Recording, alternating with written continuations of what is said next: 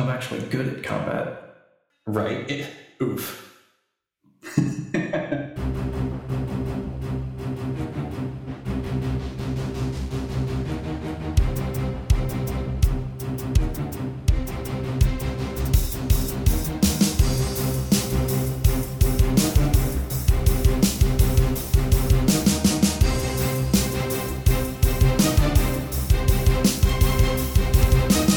Welcome to the RPGpod.podcast. I'm Randall James, your disappointed edition disciple, and with me is Tyler Kamstra. Hi, everybody. And Random Pal. Good evening. All right, welcome. This is episode 13, the 14th episode of the RPGpod.podcast. Tyler, what are we going to do today? Well, I know Spooktober's over, but we're going to talk about something a little bit scary. We're going to talk about the future. Specifically, we're going to talk about the future of Dungeons & Dragons. I did a lot of talking about this on the blog and on Twitter. We got the Future of D&D panel at the end of this year's D&D celebration, and they announced some kind of startling news.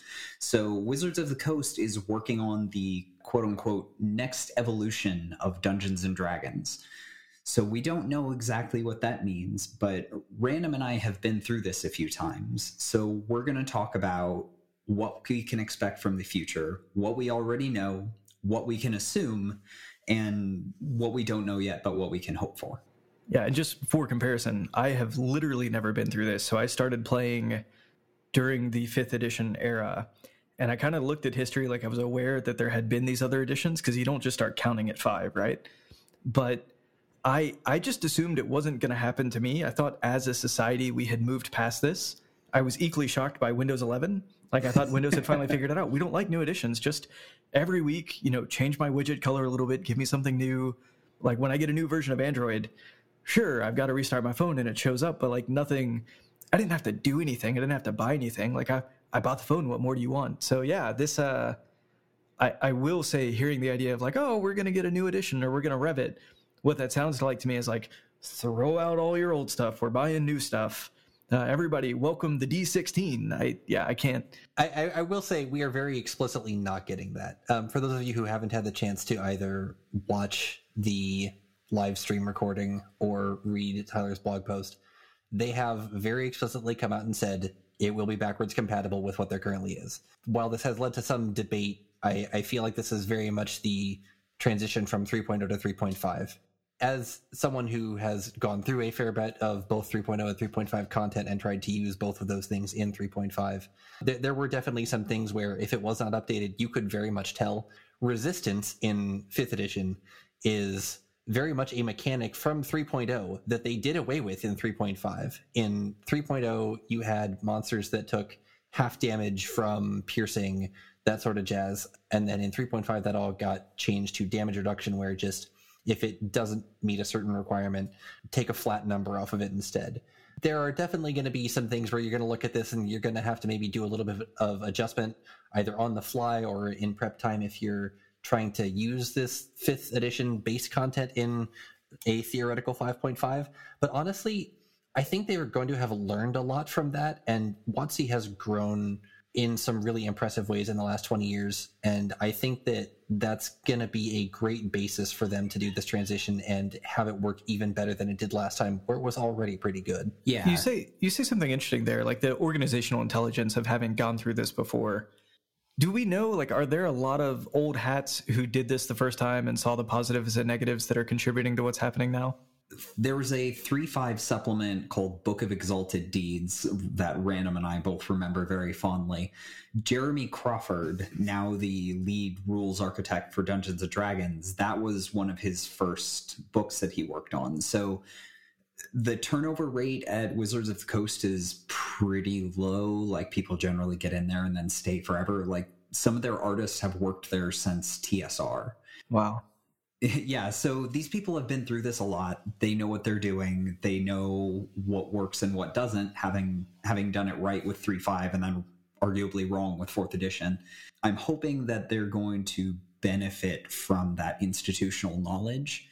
And like Random said, yes, we do know that things are going to be backwards compatible. So if you have a bookshelf full of 5th edition books. None of that needs to be thrown out in favor of the new edition. We do know with Mordenkainen's Monsters of the Multiverse, a lot of character options are going to get an update. We know that every race that's in a non-setting generic or setting agnostic book is going to be in Mordenkainen's Monsters of the Multiverse. So everything that's in the Wildemount book, everything that's in the Eberron book, all those races are going to be brought into Mordenkainen's Monsters of the Multiverse and updated. And from what they said in the Future of D&D panel, the plan is to update those races to be ready for the transition to the new version of D&D. What we'll likely see is races that have been around since before Tasha's Cauldron of Everything updated to use the more recent design mechanics. Does that then imply that maybe the newer races who have showed up, the fairy or I can't think of the name of the rabbit from Wild Beyond the Witchlight. Harengon. Okay. Yeah, I need to remember that. That these are actually ready to go, potentially, or do we also think that they might appear in this? I think they'll probably get reprinted in the book just so that they're not locked away in an adventure, but they will probably be textually identical.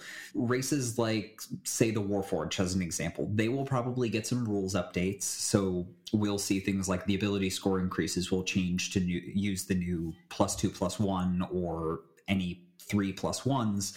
And then skills will be just any skill you want if you get a skill proficiency. But otherwise, those races might stay the same. They might see some balance changes. It's hard to say, and WotC hasn't told us anything yet. They did say in the panel that there was going to be more news in October, but as of this recording, October is over and we never got that news. Maybe the news they were teasing was just the new Critical Role adventure. Okay. And then I guess there's other standardization that they talked about for the new races coming. So there's kind of this idea that unless specifically stated, just treat average statistics as humanoid. Is that right? Yeah. We talked about it some in the bonus episode where we reviewed the new Unearthed Arcana, talking about these races that very clearly seem to have their tie-ins with the multiverse content. So, episode 12, 13th episode. That wasn't a bonus episode. I'm so bad at this. But I mean, it really, what it seems like is they are trying to go for basically, unless stated otherwise, base it off human. It's kind of interesting that they're going that route with this new model of races. I think that there is a little bit lost. The thing that really gets me is that races are all now only speaking one language in general, which feels kind of weird. You know, if we do get, say, the half-elf updates where, you know, you are like all the races have their common +1. There are definitely some races that it made sense to speak other languages. So I wonder how they're going to work with that for less common things. Where did that detail come from? Actually, I hadn't heard that yet. So the idea would be you might be a half-elf, but as a half-elf, you might still only speak common based on the race benefit? In the Unearthed Arcana, and I will admit that I believe that this was also true in the new races that we got. Witchlight? Wherever those fair, yes, wherever those, yeah, Witchlight. I guess we did get new races in an actual module. In an adventure, yeah. That's so fascinating. Yeah, where they only speak common +1, and there definitely have been in the past when you were selecting bonus languages, there was like a list that you could pick from that made sense for the race. And you know, I wonder how they're going to try and incorporate that. Some races did get more than one beyond common. I wonder about that as a vague sidebar. Everything being generalized, I think, is going to do a lot for opening up options so that no race is going to feel pigeonholed into any one thing, in the same way that Tasha's did, basically just, you know, taking that and expanding it to, yeah, this is no longer an optional rule. This is no longer a thing from Tasha's. This is just how races work. And good, now you don't have to use Tasha's as your +1, which maybe we should talk about that at some point. And so the idea there being that when you choose your ability scores, you can choose +2, +1, or 3+1s. And therefore, just because you're a gnome, it doesn't limit your ability to go be the best barbarian that you possibly can be if that's the thing that you have passion for, right? Exactly. I guess the distinction I would imagine between the different races will be things like the Dragonborn that has this additional breath weapon. For some of the Unearthed Arcana races, however they show up, they each had maybe one or two unique features that they had, such as the ability to glide, because that's going to be critical in combat, I think. That's the future. Is that the main thing that's actually going to help you choose mechanically what race you want to be, is what that bonus feature is? I think so. The ability score increases, like speaking from a character optimization perspective, the ability score increases really defined what a race was good at. And then the additional traits of the race were really secondary to the ability score increases. High Elves were the only race in the core rulebook that got an intelligence increase. They were the best wizards, period. And until we got more races with intelligence increases, if you wanted to play a wizard, you played a high elf. So now the ability to assign your ability score increases however you like means gnome wizard, although now that I think about it, gnomes also got an intelligence increase, but you get my point. Yeah, absolutely. Halfling wizard, gnome barbarian, all of your crazy race class combinations, they're all viable. And then picking a race comes down to those additional traits beyond the ability score increases. And one interesting thing, mechanically, yes, that's the optimization that we're looking for, because RPG bot, that's kind of what we do. What this also does is it really opens up better narrative options, because when you are not limited to feeling like you are needing to make a choice between the narrative decisions you want and being mechanically optimized, that's going to lead to a lot better character building, where maybe you do have this brilliant idea for a gnome barbarian, but you never wanted to play it because, well, you don't get a strength increase, and so, man, that's really rough. This just removes that opportunity cost. You can now have both. So I'm very excited about that. On that note, I'm really interested to see how they do sort of balance things when they do this reprint of these races. A lot of the 3.0 to 3.5 content, some of the things, like, you could tell that they worked, but they didn't really make sense as a power level. So in this current edition, for instance, for a long time, Variant Human was the meta, because you get a feat at level 1 and you get to assign your ability scores. Great. With Tasha's, all of a sudden, one particular flavor of dwarf became the meta, because now you get 2+2 skill increases. This is a thing where this dwarf, it made perfect sense because it was, like strength and con. So they're amazing fighters, barbarians, and kind of mediocre anything else until you give them this increased flexibility. So if that does get just straight ported into the +2, +1, 3 +1's great. But yeah, I definitely remember, like I was saying, some of that 3.0 content. But one of my particular favorites, you could tell that there were some things that they just couldn't figure out what to do, and so they never bothered. The Epic Level Handbook is something that I read through really a lot, because it was a lot of fun to, just read these overpowered things. In addition to our lovely things like stone and iron golems, when you get to epic levels, you can deal with mithril golems and adamantine golems. And adamantine golems were fine. They were just a stab block. The problem with mithril golems is because, this is made of a very light material. So what do? We give it permanent haste. Now, anyone who is familiar with 3.0 haste knows exactly why this was an enormous problem. The more recent D&D people among you, in 3.0, actually, you know what? I'll go backwards. So 5th edition haste, when you take a full attack, you can take an additional action, which can only be a single attack or dash or dodge, I think. Something like that. In 3.5, it was just double your move speed. If you take a full attack action, you get an extra attack and like a plus to armor class and reflex saves. Well, in 3.0, you just got an extra action on your turn. And you could use that action for anything you could use actions for, like, say, casting spells. For the duration of haste, you could just cast a minimum of 2 spells a turn, and if you quickened one, you could cast 3 spells a turn. And there we go. Seeing this stuff like 3.0 haste on this golem, you sort of have to look at this and wonder, okay, but how? How are you expecting me to make this compatible? I'm hoping that that's the sort of thing that Wizards of the Coast does take that experience of the 3.0 to 3.5 transition and go, okay, we really need to look at these edge cases. We really need to, be aware of how are we going to balance things as we move them. Or like, how do we provide, honestly, what I really want them to provide is guidelines for like, we're not going to translate everything. We're going to reprint 20% of content, and then everything going forward is this new version. Let's look at some guidelines for how do we make the old stuff still relevant, and maybe like CR adjustment or whatnot. But that's what I'm hoping for.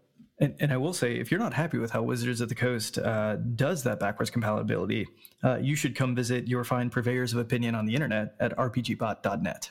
Because I'm betting we're going to be chock full of opinions.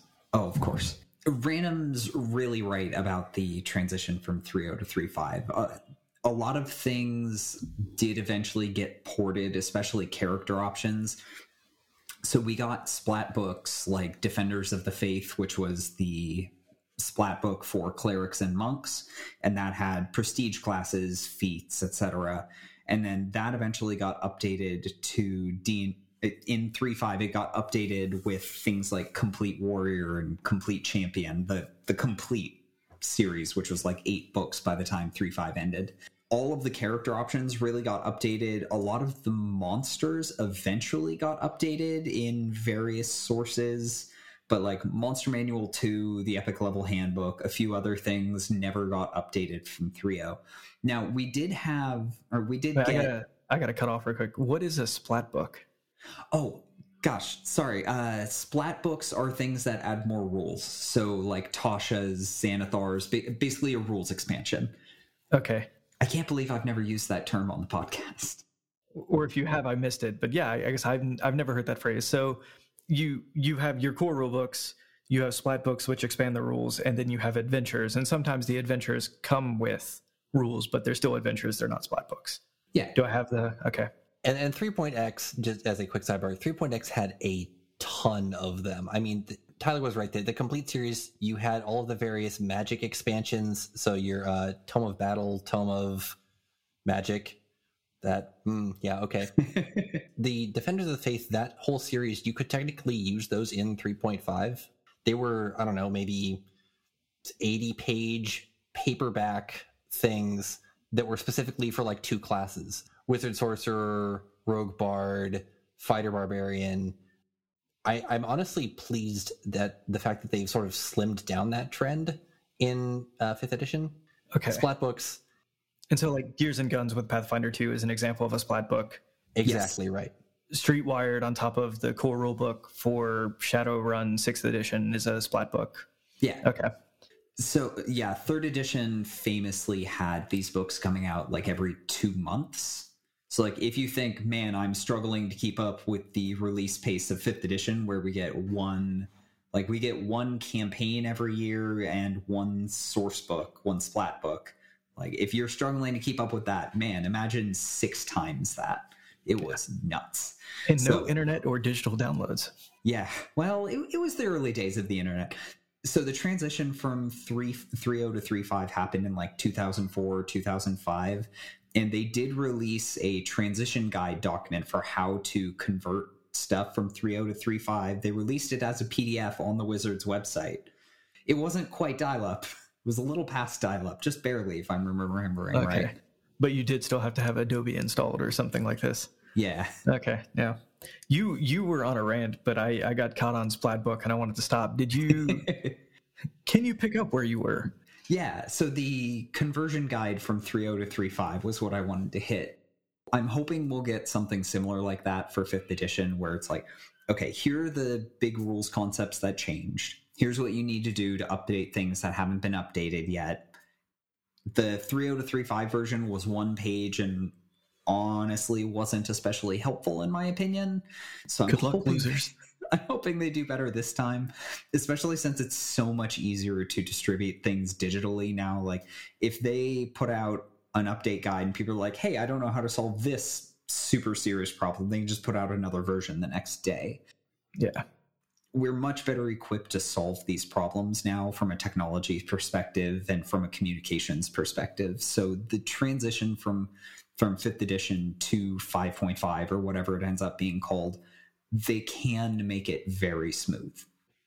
Yeah, I guess I feel like I hear that the number of folks playing 5th edition D&D is much larger than the number of folks who were playing 3rd edition D&D back in the day. So it feels, again, with anything, it feels like a risk saying that we're going to, move to the next thing, or we're going to, like going to 6.0 would just seem insane with how much success they've had in getting people to sign up and start engaging. Like, it feels like a big risk to turning people off. But with what you're saying, that this is going to be an incremental step, it's going to add, but it's not going to take away. The compatibility is going to be there. It seems like really they're making it simpler, and they're making it easier to go down the narrative that you want to go down. I guess one more thing that I feel like I've heard to make things easier is it's also going to be easier to DM.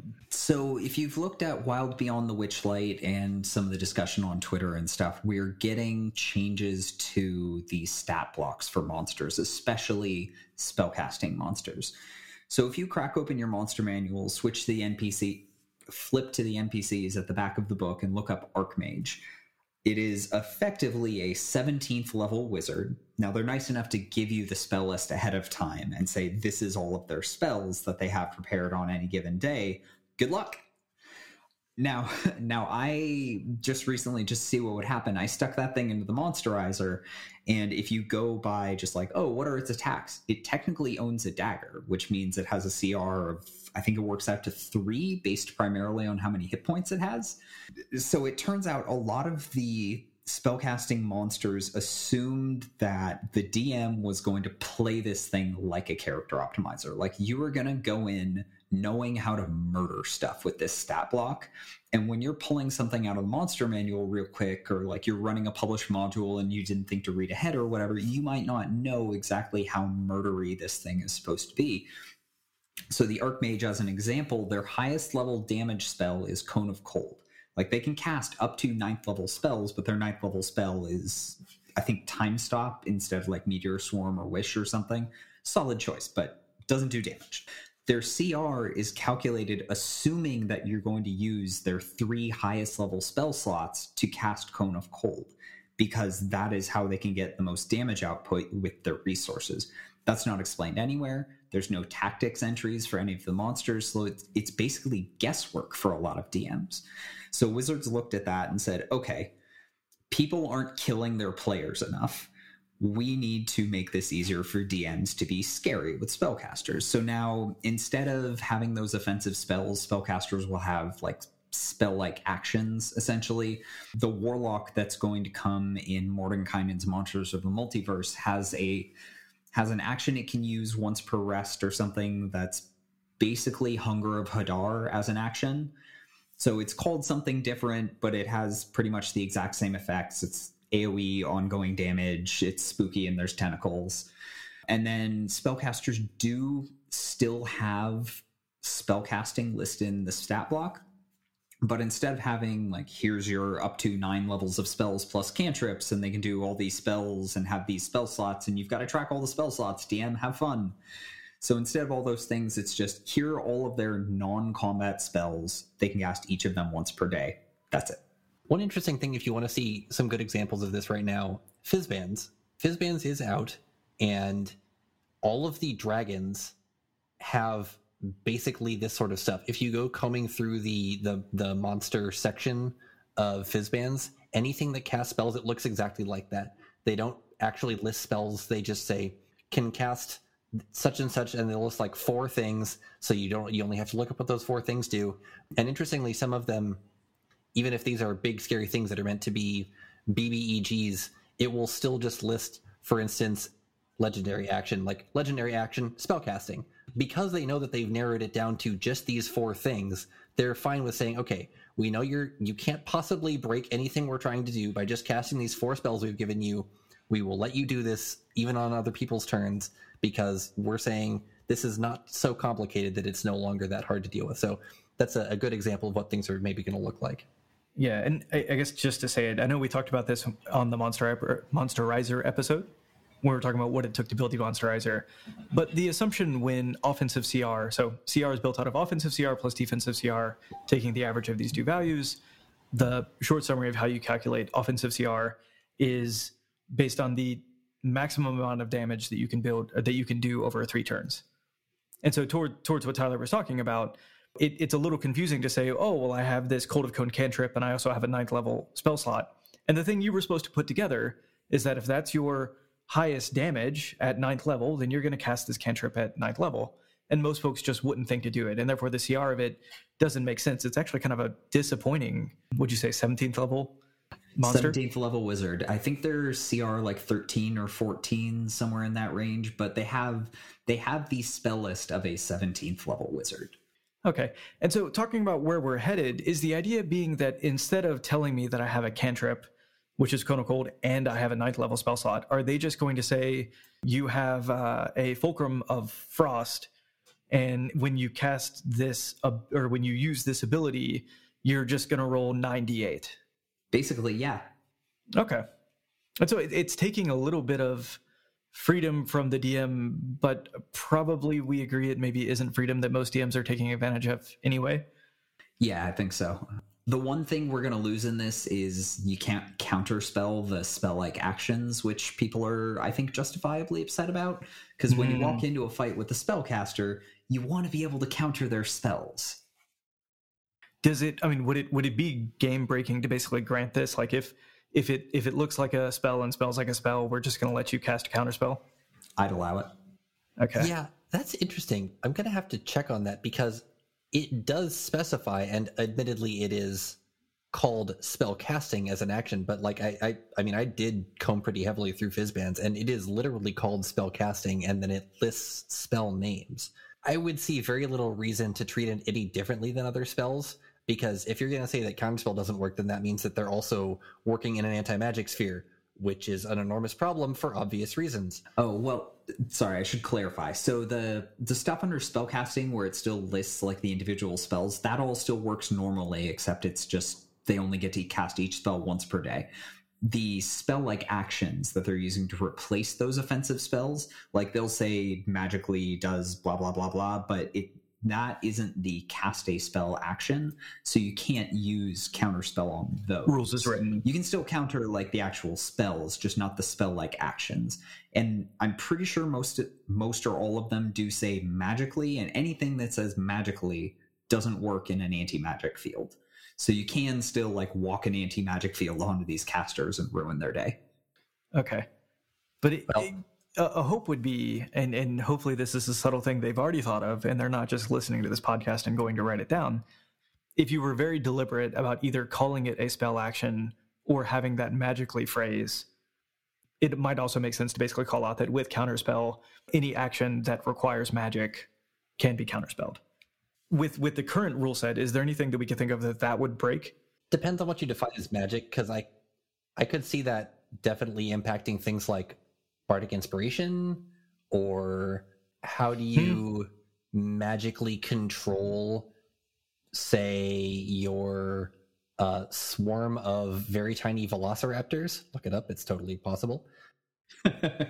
So I would be very hesitant about trying to go that route, but one of the things that I will always give enormous credit to 5th edition for is if it is my table and this is magic, then counterspell works. Hard stop. And you get to do that. Yeah. No, that makes sense to me. Okay. Cool. All right. So I think it's a good time to get wild. What's your bold call for 5.5? Bold calls for 5.5. Okay, so I think we're going to change. I think we're going to see changes to how ability score generation works. So right now we have the standard array, the 15, 14, 13, yada, yada. You can do point buy or you can roll. And then you have racial ability score increases that go on top of that. Now, if every race gets the same choice of +2, +1, or 3 +1s, why even bother having racial ability score increases? Why not just raise the cap on the ability score? So like change the standard array to 16, 15, 14, 13, 12, 10. Like do something like that. I don't know how they'll handle that from a backwards compatibility perspective. Like maybe the conversion guide will be just ignore racial ability score increases. Just don't use those. Use these cool new rules instead. I don't like that. Well, no, I mean, here's my call out, right? Like I could give the 2 to the 8 or to 14 and have a 16, or I could give the 2 to the lowly 8 and have a 10. And like, do I want no garbage stats, or do I want to maximize my mechanically advantageous stat? So basically, am I going to do character optimization, in which case you know where you're going to put the +2/+1. But some folks might try to balance things out. Well, and I mean, that's just about the standard array specifically. You know, if you're doing point buy, then maybe it's just going to be ignore racials, you get 30 points instead, and the cap is 17. And that's still going to let you do the customization that you were just talking about, where, you know, maybe I do, for instance, want to have 15s in all fields because I am a variant human and I am Gaston, and Gaston as all 14s as a folk hero. That's my hot take. Actual 5.5 kinds of things. One of the things that I think would be really interesting would be if they do try and redo how some classes work. I saw a really interesting call out recently where for levels 1 and 2, a lot of classes play really identically to each other because a lot of classes don't get their subclass until level 3. And while that's definitely one of the reasons why starting your one-shots or whatever at level 3/4, very good idea, it does really feel a little bit odd when, you know, something like a cleric gets to have their domain at level 1. They just walk out and, yes, I am a peace domain cleric. Hate me as you should. You know, whatever the case may be there. So I'm really hoping that they take this opportunity to try and tweak early levels a little bit. Maybe I know that one of the big defining things for subclasses is the ability that they get to start. I know that that's why they assign some of that power to level 3, but realistically, I think that you should be able to figure something out. You know, we do get the channel options for clerics. We do get, I don't know, particular. I'm trying to. I am now blanking on if there are any other classes that get their subclass at level 1. Is it monks? The short answer is I hope that they try and make it so that you are more thematically different, so that you are not just every ranger McRanger at levels 1 and 2. That's where I'm hoping they'll take this opportunity to be a little creative, because they know that 5th edition is such a strong base that people are going to still be interested in whatever they're doing. Yeah, I wonder how much of that is like a hangover of like how, like a better way to put it, the game's kind of meant to be played on long arcing campaigns, right? And if it's your first time sitting down to play, it makes sense to start at level 1, because with everything else that's happening, it's complex enough to play a level 1 character. And then you finally understand and you learn a little bit, and then you really start getting like the unique things where nobody else at the table probably has the feature that you have. And so you really have to learn to master it on your own. But I feel like that really only makes sense the first time you play 5th edition D&D. And from then on, maybe the answer is, unless it's a campaign out of a book, you should just start at 3, because those first 2 levels are boring anyway. And very lethal. Yes. Yeah. And vice versa, like towards your point, maybe if you move it back and let people get awesome at level 1, like let them start getting really character defining features mechanically at level 1. If everything else is a bit simpler, if it's a little bit easier to get started, maybe that's not so bad. And yeah, I guess this is a good point to it too, right? The complexity is not playing a level 1 or level 3 character the first time. The complexity is building a level 1 or level 3 character the first time, because like it's so wild until everything actually makes sense and you've seen it used in context and you're like, oh, okay, obviously, yeah, I don't want to have 5 life and an AC of 13. I probably want to do something about this. Yeah, and this is something that we've seen over 20 plus years. Tyler and I have both dragged who knows how many people through character creation for the first time, and there have been times where I have sat people down and say, we're just going to bang out this character, just tell me what you want to do, because that's something that you, as someone who has played a lot, can guide them through and then get them to the part which is actually interesting. Because while, you know, there are the weirdos like Tyler and I who do really enjoy just let's crunch all the numbers and theory craft this thing into the pinnacle of dealing 30 negative levels with fists in one turn. never again. For most people, they are there for the cooperative storytelling experience. That has nothing to do with character building. You can certainly optimize your character to be better at the things that you want to be narratively better at, but because 5th edition is a closed system, and I hope they keep that in 5.5, I doubt they would shy away from it.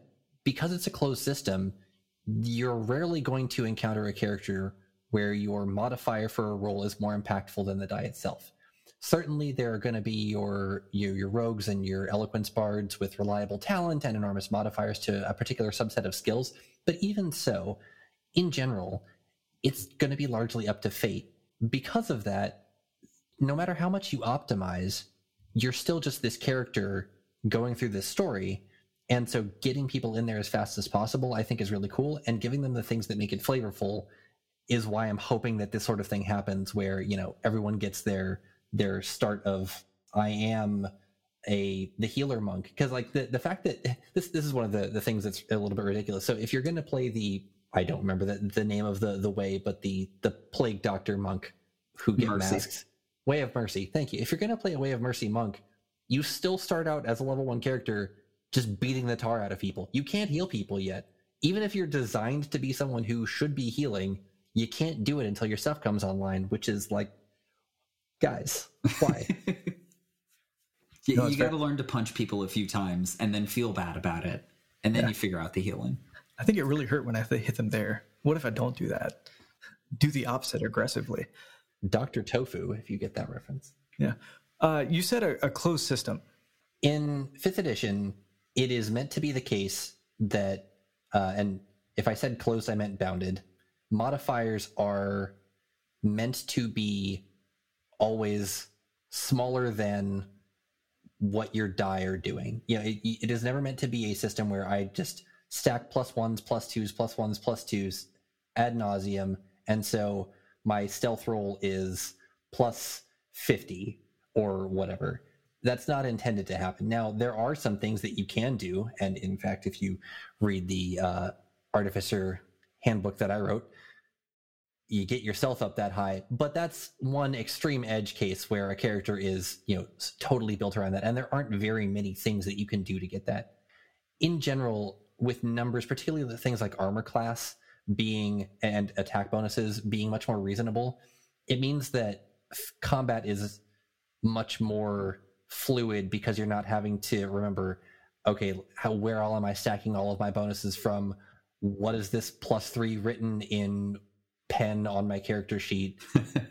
That's the bounded system that I was talking about that I really hope 5th edition sticks to. And then on the DM side, the idea that you can kind of keep a common scale for difficulty for anything that we're trying to accomplish, and more or less that scale will continue to make sense. But as proficiencies climb just a little bit higher, as skill scores climb just a little bit higher, it becomes a bit easier to hit those things. All right. So there, obviously, we're going to have to form camps. And everybody's going to have to get into their camp as far as, was this a bad idea? Was it a good idea? We need to start the edition war. Like, we need to start building banners for that. We need the code words so people know which side we stand on, because that's apparently a thing that people are doing these days. Going to do my Benny and the Jets snap while I walk up to people who think that, 3.0 was a good idea. No, I'm kidding. I mean, honestly, I really doubt that we're going to see the same sort of split like we did. Now, I will admit, given that we're probably expecting this to be more like a 5.5 than a 6th edition, I think that Wizards of the Coast knows that they have a golden goose here. They're not going to kill it. 5th edition has done great things for them. The numbers very much support that. I really doubt that we're going to see people trying to say, oh, I'm never going to do this. I'm going to be 5.0 until I die. That's not a thing. I really don't expect that to happen. Similarly, I really don't expect... I mean, when 4th edition happened, 3.5 was still very popular, and the fact that 4th edition was so different and a lot of people weren't willing to go there is what made Paizo expand Pathfinder from just a setting to an actual rules system. And it was largely appreciated by the community. Unless we get some real radical design departure, I really doubt we're going to see anything like that. We already have Pathfinder 2. It is not anything like 5th edition. It is honestly one of the most complicated things I've ever read. The rulebook is over 600 pages. Hey, the Pathfinder First Edition, the core rulebook was 700. Well, Pathfinder 2 is a lovely game. I've had fun playing it. I have no arguments that it can be a lovely game, but I have been doing this for a long time, and I wouldn't call that book so much a difficulty curve as a difficulty cliff. With that said, I really think that we're going to be looking at this as just, it feels very much like 5th edition. There's a little bit of tweaks. You're still going to get to do all the stuff that you like, and we're not really going to have to worry about this sort of declaring your fandom and dealing with that. I feel like we need to get Random his own rpgbot.net email address so he can take the mail that's going to come on that one. But just forward all hate mail to Random's email address. Well, no, we'll let people know who to talk to. I mean, we're not going to. So I'm kidding, but seriously. I agree with Random. I think it's pretty unlikely that we'll Pathfinder 2 was too hard to read. Oh, no. Sorry, backing up a few points. I actually really like Pathfinder 2nd Edition, but that is a subject for a different episode. So I also don't think that we're going to get a huge edition war here. 5th Edition has, when it was originally written, there was a big emphasis on accessibility, simplifying the rules, keeping the number scale low. Like, I've played with people who, as soon as they have to add two-digit numbers, everything goes off the rails for them.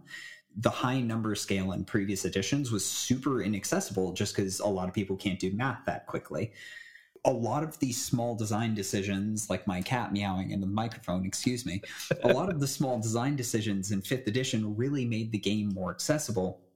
And I think we're going to see more of that in 5.5. Like, the ability score increases getting changed just to make things more accessible, so people don't look at a race and build your gnome barbarian with 8 strength and be like, wait, what do you mean I've built a character that can't function and is going to die in the first time a pointy sword comes at them? Yeah. 5th edition is moving away from that necessary mechanical complexity. They're lowering the skill floor to get into the game, which means more people are going to get into 5th edition, more people are going to get into the hobby. It's going to continue to grow. And they're also going to make it easier on DMs, because I feel like that's oftentimes that's the challenge. People have enough time to show up and play a session. Does one person have the time to get prepared for a session ahead of time? And so even taking pressure off those folks to allow more opportunities to have game, to make more people willing to DM, I think that's powerful too. Yeah, I will say personally that is why my Strahd game that I talk about so frequently fell apart, is that the DM stopped having enough time, which if we can reduce that barrier to entry, I'm really going to be happy about that. Like you said, 5th edition did a really good job of helping with that, but I think that these changes to things like monsters, stat blocks, races, that sort of stuff, I think that that's really going to be a even higher improvement going forwards, and so I'm very looking forward to this becoming even more popular than it already is. Okay, you heard it here first. No edition war. Everybody is going to be perfectly happy. Love everything that comes with 5.5. The fan base is going to embrace it and charge forward under one banner. All right, congratulations, WotC. We're proud of you. All right, I think we have a question of the week, right? We do. Okay. So this comes to us from Eric on Twitter. Will 5th edition continue to release stronger variants of existing content? So I pick this one again. I keep doing this. I pick a topical question. Eric on Twitter handle Cursed Kenku. This is our second question from them. They keep asking good questions. I like it a lot. Will 5e continue to release stronger variants of existing content? Yes and no. Things are going to get updated with the move to 5.5. Races that are in the core rules will likely be reprinted. Some of them will be made more powerful.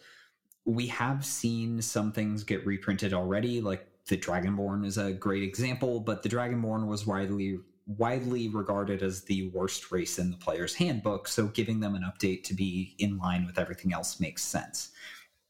Now, I think the spirit of the question here is more along the lines of, hey, Tasha's had some subclasses that are just way out of bounds with everything else, like Peace Domain, which I like to beat on frequently. Ban Peace Domain, kids.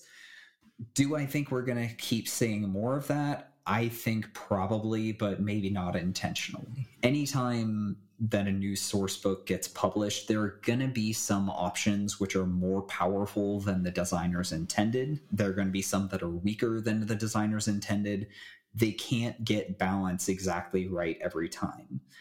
Not by anyone's fault. There will be things that are stronger. I don't think Wizards is intentionally just saying like, yeah, every book is going to be a little bit of power creep because we have to sell books. One of the things that you have to keep in mind, while they do balance testing as much as they can, when you have a few hundred people or maybe even a few thousand people working on it compared to several million people playing this game, actively trying to find stuff, did they think, yes, I am going to set out to make the rules that will let you make Pun Pun, a level 4 deity with infinite actions that can inhabit all planes at the same time? No. And yet, that is possible in 3.x. That's suspiciously specific. It's a real thing. It's a kobold, infinite actions, infinite stats, inhabits all planes at once. Pun Pun. Thank God can't be done in 5th edition. Right. But my point there, right, is the more pieces you add to the pool, the more things are going to be able to interact and produce results which are either completely unintended or just stronger than intended. Some of it, that definitely is intended. Paladin Warlock combination has been a perennial favorite because you can use the Warlock spell slots to power Smite. Great. That's been good the whole time. And then when they added Hexblade, that got even better. And then when they added Undead Warlock in Tasha's, suddenly that becomes really strong if you want to play a particular Paladin oath. Go read the Paladin handbook I wrote for Oath of Conquest, because that works really well. This is what I mean, where the more things you add to it, and this was sort of the problem by the end of 3.x, there were so many fiddly bits that you could fit together to optimize far beyond what the designers ever thought to make, that it's not that they were intentionally adding, yes, here is a prestige class that everyone is going to take because it's crazy awesome, haha, buy our books, give us money. No, it's like, okay, well, this prestige class, when you combine it with this feat and 2 levels in each of these base classes, and now all of a sudden I can do this ridiculous stuff. So in that same way, I think that they're much more cognizant of that in 5th edition. No matter what, there are always going to be things where, yes, this is stronger than base options from a purely mechanical standpoint because some of those options were written for the narrative. Like Zealot is a good example. The fluff behind a Zealot is a lot of fun. I am so dedicated to being angry that I'm just going to die and die over and over again because me throwing my body at my problems is going to solve them eventually. Just bring me back, bud. As an optimization standpoint, it is terrible. It is really bad. Pick any other barbarian, it's better. They put it in there because if that's the story that somebody wants to tell, then that's the story that somebody wants to tell. And trying to compare everything as apples to apples, even in the same class, doesn't really make a lot of sense from a power standpoint because they are going to make things for particular narrative options, and then the rules will follow. So I get so many messages about the Zealot and about our rating of the Zealot. I agree with you, Random, but people on the internet, send all your hate mail to Random anyway. No way. But I think what you said was that mechanically it's terrible, but that narratively it's quite a lot of fun. Is that the only metric to judge yourself playing the game and the DM running the game is, are you and everyone else at the table having fun? Period. After all, Dungeons & Dragons is a game. It is a rule set so that you can build your game, build your story, play it out. And the purpose of a game is to have fun. If the story that you want to tell is throw myself at the problem no matter how many times I die doing it, great. We have that option for you. If the story you want to tell is I'm actually good at combat. Right. Oof. If the story you want to tell is I am a barbarian that is so infused with chaos that I make random magic happen around me, great, we have that option too. Now mechanically that one happens to be a lot stronger. that is not through the fault of Wild Magic Barbarian. Is it mechanically stronger? Yes. Yes. Is it a better choice? Absolutely. But that second one really depends. Is it a better choice if your goal is to be a combat optimized character?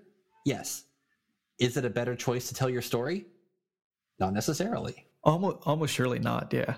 All right, Cursed Kinku, will 5e continue to release stronger variants of existing content?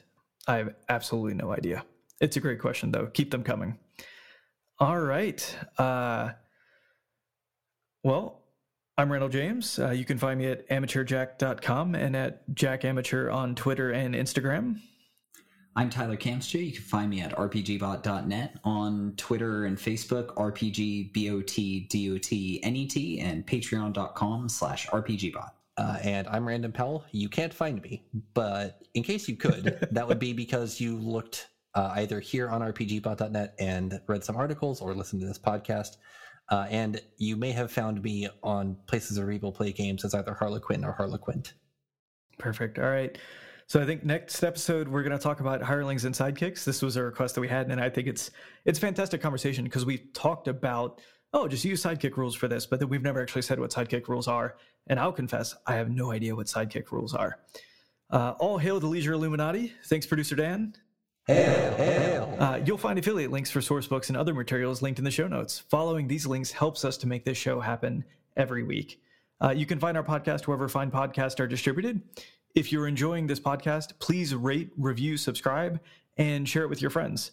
I can't say enough, like the way that we grow, the way that we get more people listening and get kind of the feedback we need to get better is by you telling people that you're enjoying the thing that we're doing so that we do more of it.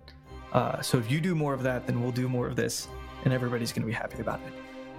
If your question should be the question of the week next week, please email podcast@rpgbot.net or message us on Twitter at rpgbotdotnet. All right, thanks, folks. We'll see you next week.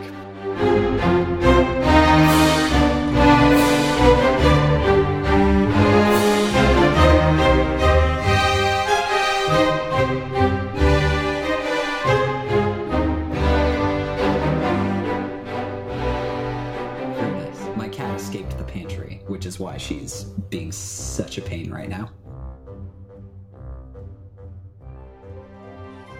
You have a really long mic cord, and I want to compliment you on that.